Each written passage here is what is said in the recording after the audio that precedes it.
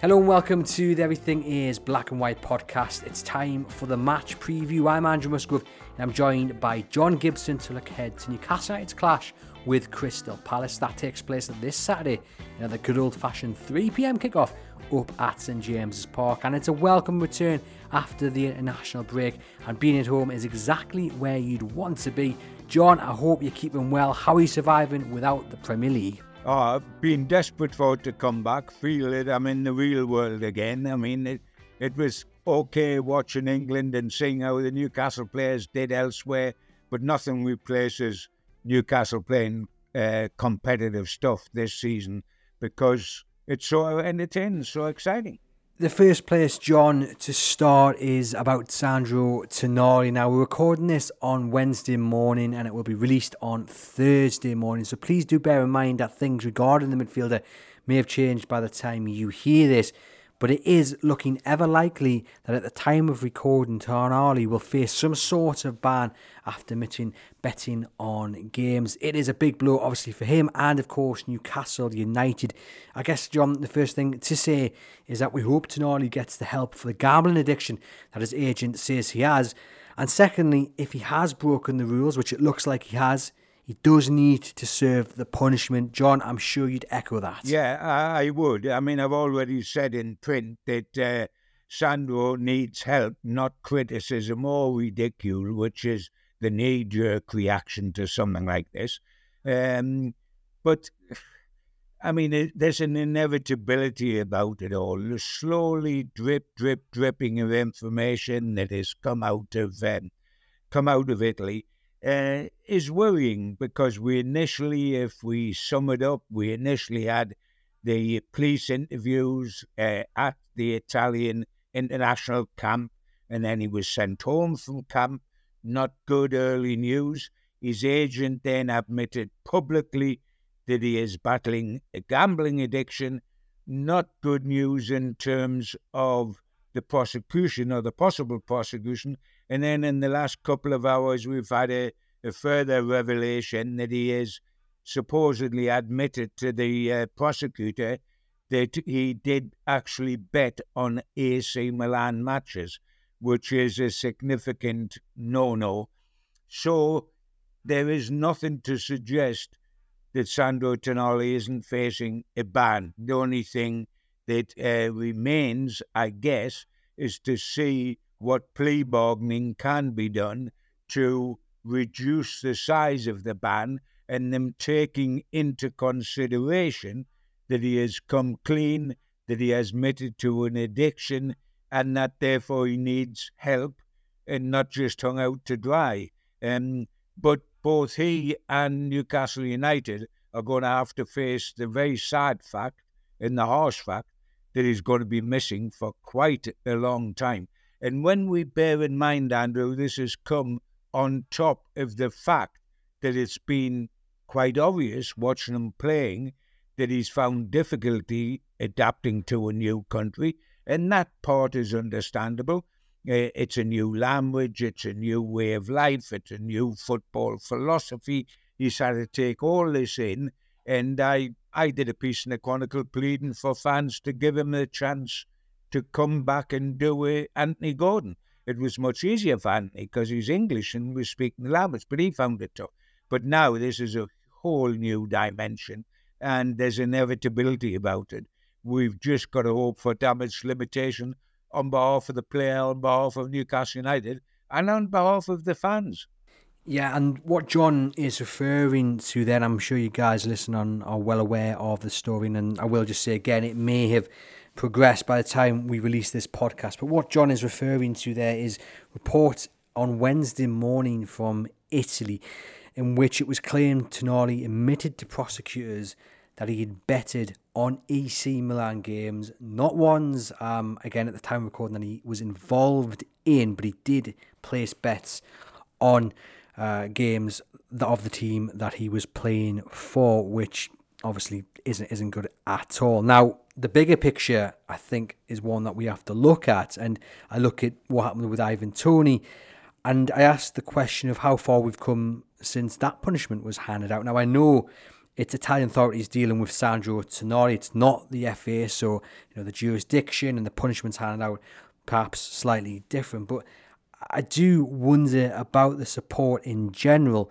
for these well-played players who end up going down that avenue. What support is there out there to stop this? Because it is a nasty habit when you get down. And for people who don't really maybe feel the hit of losing the money, people who are paid well, like Sandro Tonali is, it can be, I think, quite easy to get lost down that rabbit hole. And John, I'm just wondering if you think there's enough support for these players, often young players, when they're handed such big amounts of money on a weekly basis. Is there enough support to stop them becoming addicted to things like gambling?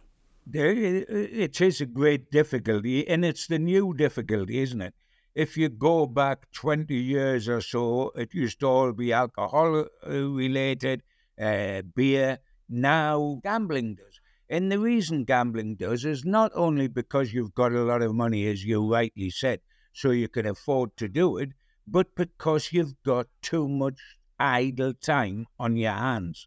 If you're away with a national squad or a club playing away in Europe, you've trained in the morning, you've got all the afternoon, what do? You go on to these sites and you start gambling. And the awful thing is, everything's relevant, Andrew. You can have as much money as you like, but then you just gamble 5 times as much each time you press the button, and you end up skint. I mean, his mate, who's been done for 7 months, has admitted that he was borrowing money from Juventus teammates because, despite his huge wages, he was gambling huge amounts, and then his debts were building up, and it was producing problems. So it's all relative, and it is difficult.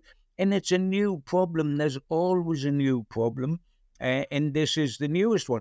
Gambling's not new. We had it way, way back, but it is exploded with the fact that you can now do it so easily online. And it is a new problem for football to face. The support that is given, because ridicule or criticism or knee-jerk or tear up contracts, throw players out, it ain't as simple as that anymore, and you cannot be as insensitive to problems which are out there in the world for everyone and for these guys. But there's no question that if you've committed an offence, you've got to do the time. And there's no question that he will get a lengthy ban and will have to serve it. And a lot of people would say, rightly so, let us help him totally and utterly, but inevitably there's going to be consequences to be paid, sadly. And it's very sad for Newcastle, who, shelled out 52 million. He's about the second most expensive player in the history of the club. And within playing 4, 5, 6 games for the club, he's facing sometime in the near future a very lengthy ban. And that is tough for the club who put their faith in him. It's tough for the boy, of course it is. But the club are 600% innocent in this, and it is a shame. He will get terrific support from the club. Of that, there's absolutely no question. And if he appears in a black and white strip on the pitch while waiting for a suspension, he will get huge support from the terraces as well, because he's one of our own right now. He's a Newcastle United player. And until you tell the world that you don't want to be a Newcastle United player anymore and you want to leave, you are revered. And he will not take stick from Newcastle United fans whatsoever. Whether he would face any stick from away fans when you're playing away from the opposition is a different kettle of fish. But that's part of football life, I'm afraid. But I guess, John, some might say that football as a whole can't really complain when these players get into this situation, because the game is sort of saturated by betting, particularly adverts, not just on the front of shirt sponsors, but you've got adverts during the broadcasts, you've got advertising hoardings. Betting is everywhere within the game. Now, we know shirt sponsors are set to be outlawed in the next couple of years in England, which is a great first step. But when it is everywhere, when it is literally everywhere you turn, it's perhaps no surprise to some that these young players end up down the avenue in which they do become addicted to gambling. And I'm just wondering if you think longer term there needs to be maybe a full-on assault on betting within the game to stop not only these young players getting addicted, but also the everyday fan, because it's not just the highly paid superstars that face this problem. Totally, yes. I mean, betting problems aren't the exclusivity of people that are very rich, because it's one way of getting very poor very quickly. So that this problem is rank and file in all our lives as fans, etc., etc. There's always been problems where you've got to target adverts. If you remember donkeys years ago, there was cigarette companies sponsored so much of sport it was untrue. And there was this ongoing thing, sorry, there's no connection being proven between cigarettes and cancer, etc., etc. Eventually, that was jumped upon and not allowed to happen. We then got the situation with beer and alcohol, should they, and now gaming as well. And yes, these have got a part to play, and you can't let them ride roughshod over sport and jump on the sports bandwagon as so much tobacco companies did, etc. You've got to get a grip of it at some stage. And, the betting situation's quite ironic. We talk about Italy and, the scandals of Italy, Italian football, etc., etc. But they are much harsher on the betting, the Italian football authorities, than we are. And that's why bans are immediately set to say be 3 years or whatever. There's a legal betting site, you go on that, you've had it. So in lots of ways, they are stricter than we are when we started with Ivan Toney and other people of that ilk. And of course, the bet, as we all have realised during this awful business for Sandro, that any suspension will not just count in Italy, but will be backed by UEFA, FIFA, and will count over here. Any suspension he gets in Italy will apply to him playing for Newcastle United. Now, as previously mentioned, at the time of recording, we don't know what punishment, if any, Sandro Tonali is going to receive. We might know by the time this podcast is available to download. But as things stand at the time of recording, Sandro Tonali is available, or looks set to be available, for Newcastle United's game against Crystal Palace. John, have you, Eddie Howe, would you be picking him? Oh, it's not thought, it's definite. You cannot, when you are being investigated, you cannot be banned, because what if you're not guilty? Until you are charged, you may not be guilty, in theory. In theory, you can't ban a person because there's a suggestion that something's happened. You can only ban a person after you have charged that person and they're going to be done. There's no question whatsoever. Ivan Toney played all the way during his investigation. Bruno's mate down at West Ham is being investigated as we speak for illegal betting, and he is still playing for West Ham at the moment. There's no question about him playing for Newcastle United. It's how quickly they come to a conclusion on this, and then immediately he will be stopped playing. And if he is cooperating with authorities, which is what we're led to believe as part of his plea bargaining, I'm going to admit and I'm going to get treatment and I'm going to go and talk to kids about the dangers, etc., etc., then the ban will be reduced, but it will start quicker because they will not have to wait for the case, where if you deny it, you've got to go to court, etc., etc. But he will be able to play, in theory, on Saturday and against Dortmund next Wednesday. And for the short-term future, the question is, has he got the mental resolve to want to play? Because Paqueta at West Ham most certainly has, and has played magnificently. It's quite incredible. But you've got to be very strong mentally. A lot of people would see playing football while this goes on as a release from the problems and let me play, etc. A lot of other people would say, this is all too much. My mind's scattered. I don't know where I am. I don't want to go into the public and do this.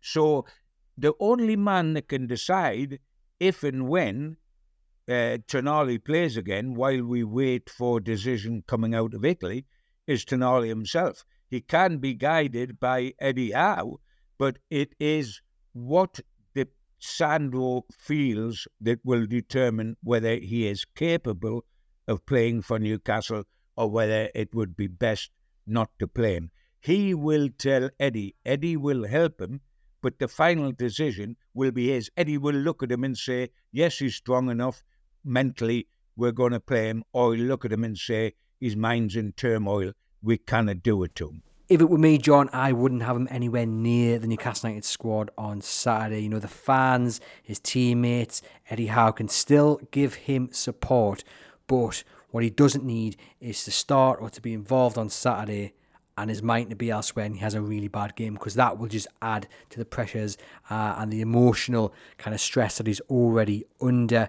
Look, he's not going to be in the right mindset. I'm sorry to say that, but he's just not. You know, his agent has already come out and said that he was shook or he's shaken by what's going on. The Italian manager described how Tonali was affected by the initial talks with prosecutors when the midfielder was still in the camp with Italy. So his mind, understandably, is going to be elsewhere. He's also going to be in limbo in the days leading up to the Palace game. He's not going to be able to have trained with Newcastle United. So that affects preparation. Flying back and forth to Italy as well to deal with the matter. For me, keep him out of the squad and let him deal with his punishment, whatever that might be, away from the pitch. You know, I just can't see how playing him, how getting him involved on Saturday will benefit anyone at all. And in terms of who I would pick, well, I would go with Sean Longstaff, Bruno Guimaraes, who started for Brazil in midweek and performed well, and Elliot Anderson, because he's not looked out of place. And I think actually I would still be having the dilemma about who would start in the midfield three, even if Tonali was available and this hadn't have happened, because I think Anderson's earned his stripes and deserves to be there. We don't know about the fitness of Joe Linton either. If he is past fit, that's another name that could come into the mix. But for me, Sean Longstaff, you know, deserves to be in that England squad. Wasn't picked by Gareth Southgate, so he's had a nice couple of weeks off, hopefully with his feet up recuperating. Play him alongside Bruno Guimaraes, who looks back to his best, and Elliot Anderson. I definitely wouldn't blame it all, Andrew. I don't think he is an introvert more than an extrovert. He's a quiet lad. I think he he's not a bubbly Gascoigne type of guy that could roll with the punches. All the reports say that he's been in tears, he's been dismayed, he's been depressed. He come back allegedly and trained one day, then he was back out to see the Turin people, etc., etc. I would not, under any circumstances, start him, and really, I wouldn't even put him on the bench. And I go with you that I would be more than happy to see Anderson, Bruno and Longstaff as the middle three on Saturday.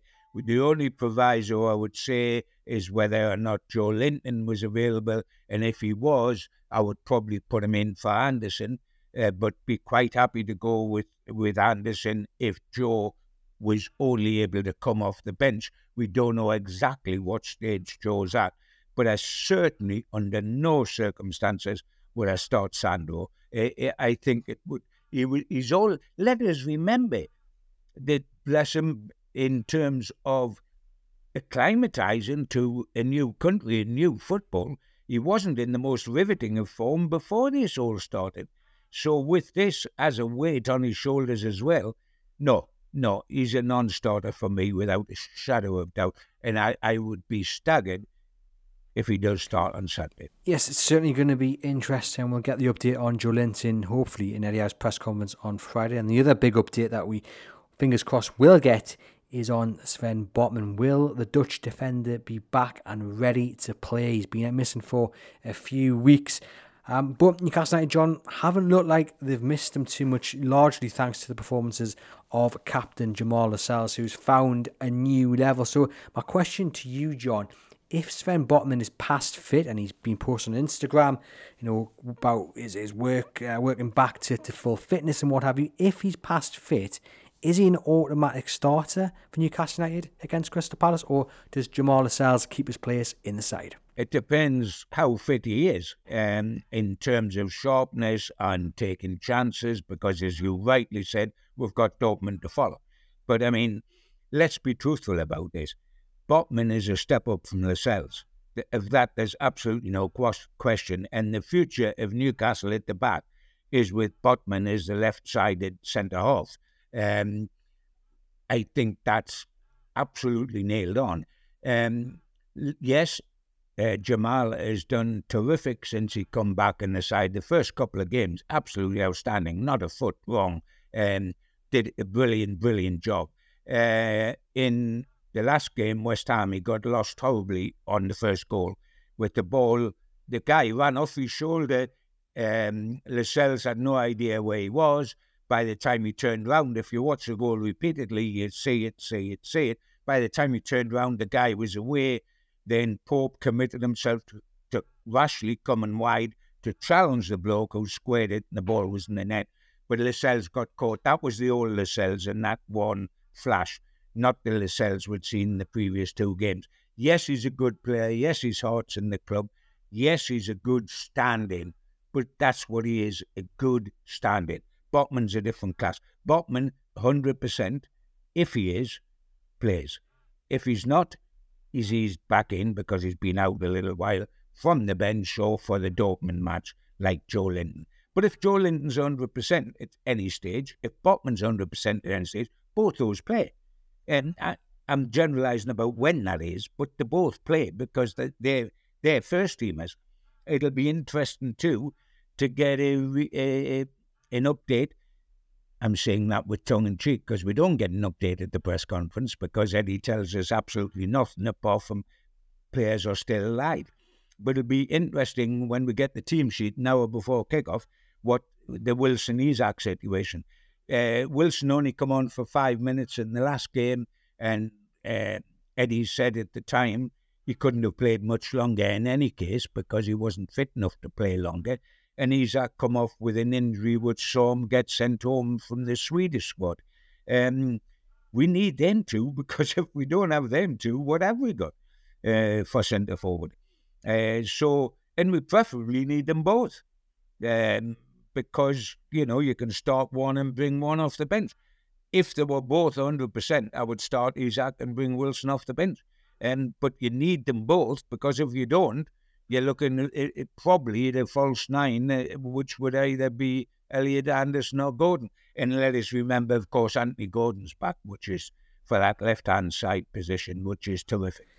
Yeah, you have to hope that one of those are fit, Wilson or Isak. But, I do have my concerns about that. I think Callum Wilson is probably more likely to be the one who is available to start. But then I do have a little sneaky feeling that neither may be fit enough to start, and they're going to have to manage both players ahead of Dortmund, and that means potentially Anthony Gordon is going to have to start up top. We're guessing, Andrew, aren't we?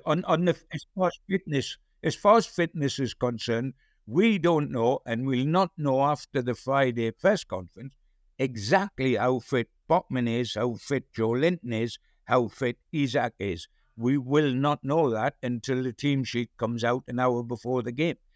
So you've got to second guess those. If there's any doubts, the other one starts. But we don't really know. I mean, we didn't know when Wilson was ready to come back. Joe Linton come back surprisingly and only lasted 5 minutes, which was even more of a surprise. We never knew for certain how long Botman was going to be out initially when he went. The only fella that would come relatively quickly clean on was Harvey Barnes, which, of course, Eddie had to come clean because he's going to be out for so long. But, yes, you've got to second guess it and say if everybody was fit, what society would pick. But, that's the only route I think. You can go down because we don't know who's going to be available. But the one thing we can say, which we've already said, Andrew, is that we wouldn't risk the frailty of Sandro Tonali from the start in this game. Not at all. It would be unfair on him and on the team, I think. And I mean that in the nicest possible way. In the nicest possible way, it would be unfair. Yeah, 100% agree with you, John. And to you guys listening, get in touch and let us know what your thoughts are on Sandro Tonali and does he play against Palace if available. But I say my main concern is up top. I think it's quite clear that you can't rely on Wilson or Isak to get through a full season. And then you're looking at the options Newcastle United have, and they don't have another striker to replace either of those two.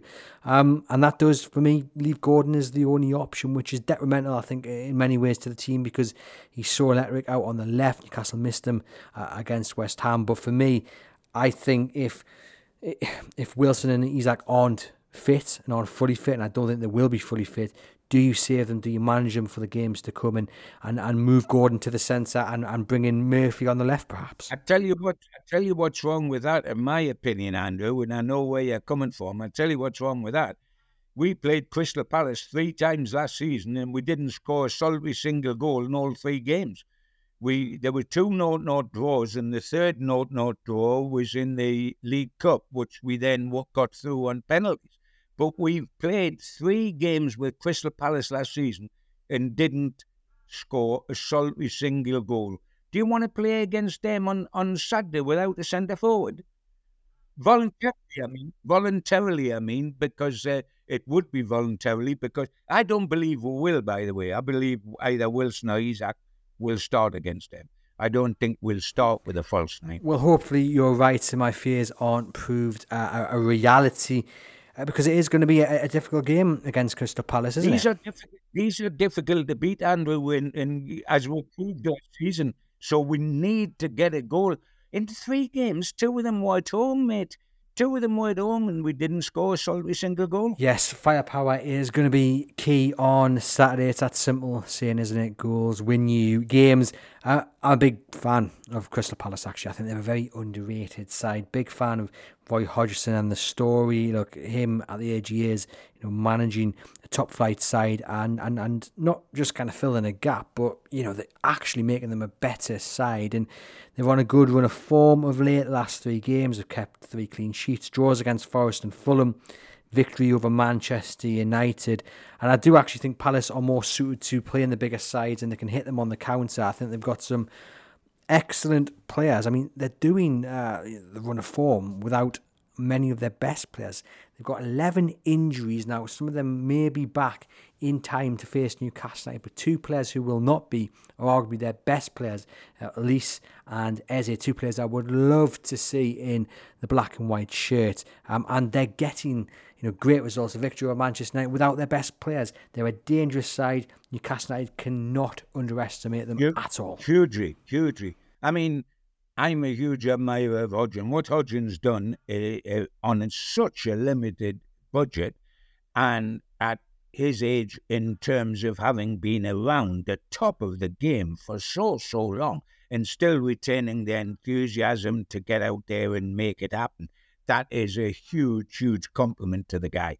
They're not my favourite team because every time we play them, it's like pulling teeth out with a pair of pliers. 3 0-0 draws is not something I enjoy sitting through, whoever the opposition is. And I think it'll be as tough as that again. As you say, they are more than capable, whether it is on the counter-attack or whether it is just an absolute stubbornness and an organisation. I mean, they didn't score in the 3 games. And neither did us. And it could be that tight again where there's 1 goal in it because they are difficult to beat. But, I mean, if you look at them on the road, they've won 1-0 at Sheffield United. Okay, we won 8 there. But also won at Manchester United, which was fabulous. They got a 1-1 with Brentford, which was terrific. They got cuffed 3-1 by Aston Villa.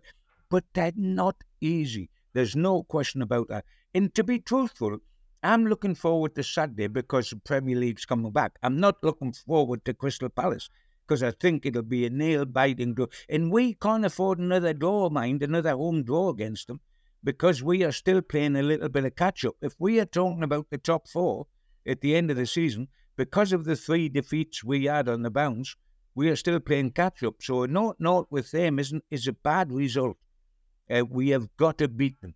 And so, I'm looking for who will get the goals. And I'm looking and saying, we've got to think of Isak and Wilson. We've got to think of Miggy, who's got 3 in these last 5 games. And we've got to hope that Gordon, not a prolific goal scorer, but produces something. We've got to win this one. Well, I've got a prediction for you, John. Anderson to get a goal on Saturday. By the way, I hope you're talking about the right Anderson, because their centre-half, Joachim Anderson, who scored a wonder goal, if you remember, recently. So it's got to be Elliot Anderson and not their Anderson. Yes, John, you're right. Elliot Anderson to get the goal on Saturday. It's something I want to see more than anything, really, is him get his Newcastle United goal, because he thoroughly deserves it, and I think that will set him up and put him on to the next level. But you are also right, Joachim Anderson is one heck of a player. He looks like a really classy defender. Newcastle United were linked to him in the summer. I think they were quoted something along £40 million. He started the season in absolute electric form. Would you like to see him in the black and white shirt? I wouldn't indeed. And there's another reason why I'm hoping that Isak or Wilson starts. Because whoever starts is up against him. It's hard enough up against him when you're a pucker striker that scores goals. And the only 2 pucker strikers that score goals, as far as we are concerned, is Isak, who's got 6 in the Premier League this season, and Wilson with 4. Nobody else has got more than a couple. So, it's going to be tough, and he is a quality player, and I wouldn't mind him coming to us, and if the price is right, without a shadow of doubt. And just briefly, John, talk to me about Dortmund in midweek, the Champions League back at St James Park. Will Eddie Howe be thinking about that when he picks his team for Saturday? No, it won't be on the mind of Eddie, because he knows that the best way of having a chance against Dortmund is to go in with a win in the Premier League at home 4 days beforehand. So it won't be on Eddie's mind, and I'm certain he'll be working very hard to make certain it isn't on the mind of the players either, because if we don't look after our home base, our bread and butter, then, the caviar doesn't keep coming. We've got to get the results in the Premier League to be able to get Champions League football. So it's no good just thinking about the Champions League. We've got to get a win against Crystal Palace. And this is the sort of game where, as tough as it is, Andrew, as dogged as they are, you think you can get a win. You're not playing Manchester City or Arsenal or Spurs in their current form, etc. So you win these for when these other games come along. Well, that takes us up to our final question, John. All that remains to be done is to get your result prediction for Saturday. How's this one going to go? Yeah, great question. Newcastle to win. And I think I normally don't do scores, because scores are just like grabbing a piece of flotsam as it passes. But I think it'll only be a goal in it, and I can well see Newcastle winning 1-0. Well, I'd certainly take 1-0. I'm taking Newcastle United to win. I do think it'll be a tight game. I don't think it'll be an entertaining game. Not one for the neutrals to remember. But I do think Newcastle will pick up the victory and set themselves up nicely for that midweek game in the Champions League against Dortmund. John, thank you as always for popping on and providing the match preview to you guys. Listen, hit that like and subscribe button, the follow button via whichever platform you're listening through. Leave us a rating and review, and head over to chroniclelive.co.uk where you can keep up to date with all the latest Newcastle United news, including Eddie Howe's press conference on Friday morning and live dedicated coverage of Newcastle United versus Crystal Palace over on chroniclelive.co.uk.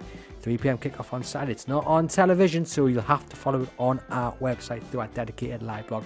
Hopefully see you guys there. Enjoy the rest of your week.